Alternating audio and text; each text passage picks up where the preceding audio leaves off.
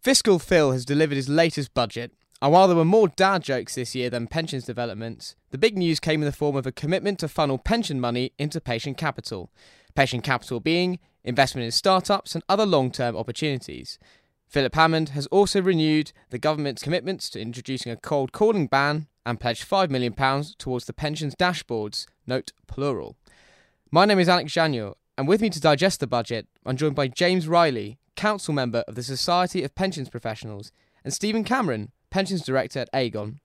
James, what did you make of the budget? Well, Alex, given the rumblings before, it was a quiet budget for pensions, which, given the industry's digesting the white paper and also the GMP equalisation, is probably quite welcome. That said, I guess this is probably a stay of execution. Whether it survives the Brexit, I don't know. A harsh Brexit, Philip could be looking for some more money. I guess we dodged a bullet here with the 13 billion he found behind the sofa, and what seemed like a budget with a general wish to avoid increasing personal taxes. Stephen? Yeah, we were all ready to roll out all our Halloween references, so we were thinking rather than fiscal Phil of thriller Phil. And I suppose that our key reaction was there were no shock horror announcements or any savage cuts to pensions tax relief, so that was certainly welcome. We did know that with Brexit the government had a very restricted bandwidth for any complex or radical changes, so I would have been extremely surprised by any radical reform of pensions tax relief.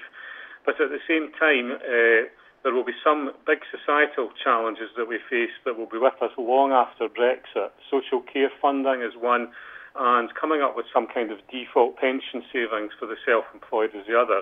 And while both of those were referred to in the budget packs, the sooner we get more detail of these, the better. Sure, I mean, perhaps the main headline announcement from this budget was that particularly DC default funds will be reconfigured to unlock greater investment into patient capital. I mean, James, how feasible is patient capital investment from DC funds, and perhaps how desirable is it? So, I mean, DC funds and investing in illiquid assets, that's been something that's been discussed for a number of years now.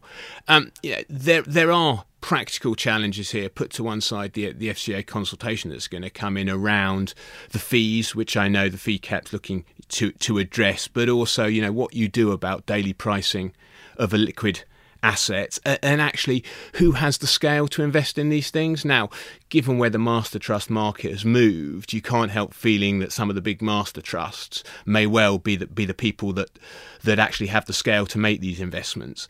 In terms of how desirable, I think the answer is yes, it probably is desirable. The question comes, how big a part of a DC member's portfolio is this likely to be? I could see it forming part of the accumulation and potentially some of the decumulation pieces, and also being of interest to high earners, but it's not going to be a massive part, I wouldn't think. And then I guess, Stephen, you've got some views about the desirability of using DC members' money to essentially, fund venture capital. Yeah, I mean, certainly I think we need to keep reminding ourselves that the main aim of pension schemes is to provide benefits to its members. So on the one hand, it was actually nice for a change that the Chancellor sees some benefit in pensions rather than seeing them as a short-term cost because of pension tax relief. But we need to get the balance right and not force capital investment on too many individuals. And we've got 10 million people who've invested in DC pensions recently through automatic enrolment, but the vast majority of them have gone into default funds, and so I think we need to conclude that their appetite for risk is quite limited. So that does put quite a considerable burden on trustees or scheme providers to decide just how appropriate it is to go down this path, certainly in any meaningful way. Your point about the charge cap, that worries me. I really think that this will be a minority investment for only the very largest of schemes, and it would be a real shame if we ended up with some complex exemptions to the charge cap just to facilitate performance fees within this minority type of investment. So that does worry me a bit.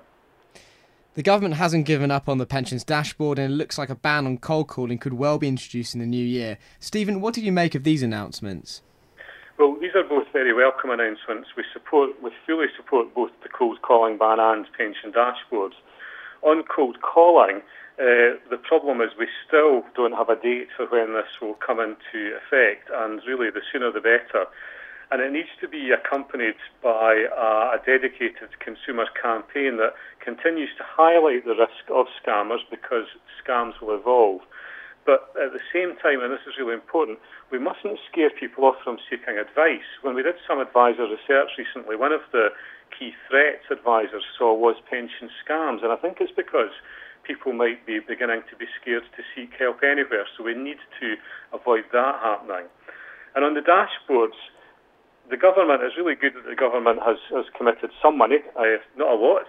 I'm sure the industry will spend a lot more than that, because the government does have a key role to play. The industry will lead, but the government needs to do certain things. And one thing was to make sure that state pensions could appear on the dashboard. Good to see an effective confirmation of that. What's yet to be seen is if the government has any appetite to legislate to make it compulsory for all pension schemes to provide data. That will be the real deciding point. And I think, I would agree with that. The dashboard is only as good as its component parts, and I think the key is getting all those pensions on the dashboard. Sure, James, has the Chancellor dropped the ball on anything? Is there anything you might like to have seen included in this year's budget? So, like Stephen, I think we would have liked to have seen more around the self-employed, but at least there was an acknowledgement that there would be a paper on that. For me, I think perhaps the missing piece was around the net pay anomaly, those in net pay schemes not actually getting their 20% tax relief. And while the personal allowance increasing to 12,500 is clearly welcome news, that actually increases the number of people affected by that. I think the fact we pick up these is sort of indicative of people might like something grand to fix what's broken, but the reality of it is we'd much rather the government gave us as much stability as possible on these issues. Yeah, I agree with the net pay point. I think that has to have moved up the priority list now that there will be more people not paying tax but not getting tax relief on pension contributions that they're entitled to. That's all we've got time for. Thank you very much to our guests for joining us, and thank you for listening. For more on the budget, please visit pensions-expert.com. Normally, being a little extra can be a bit much, but when it comes to healthcare, it pays to be extra. And United Healthcare makes it easy with Health Protector Guard fixed indemnity insurance plans. Underwritten by Golden Rule Insurance Company, they supplement your primary plan, helping you manage out-of-pocket costs without the usual requirements and restrictions like deductibles and enrollment periods. So when it comes to covering your medical bills, you can feel good about being a little extra. Visit UH1.com to find the Health Protector Guard plan for you. Even on a budget, quality is non-negotiable. That's why Quince is the place to score high-end essentials at 50 to 80% less than similar brands. Get your hands on buttery soft cashmere sweaters from just $60, Italian leather jackets, and so much more. And the best part about Quince, they exclusively partner with factories committed to safe, ethical, and responsible manufacturing. Elevate your style without the elevated price tag with Quince. Go to quince.com/upgrade for free shipping and 365-day returns.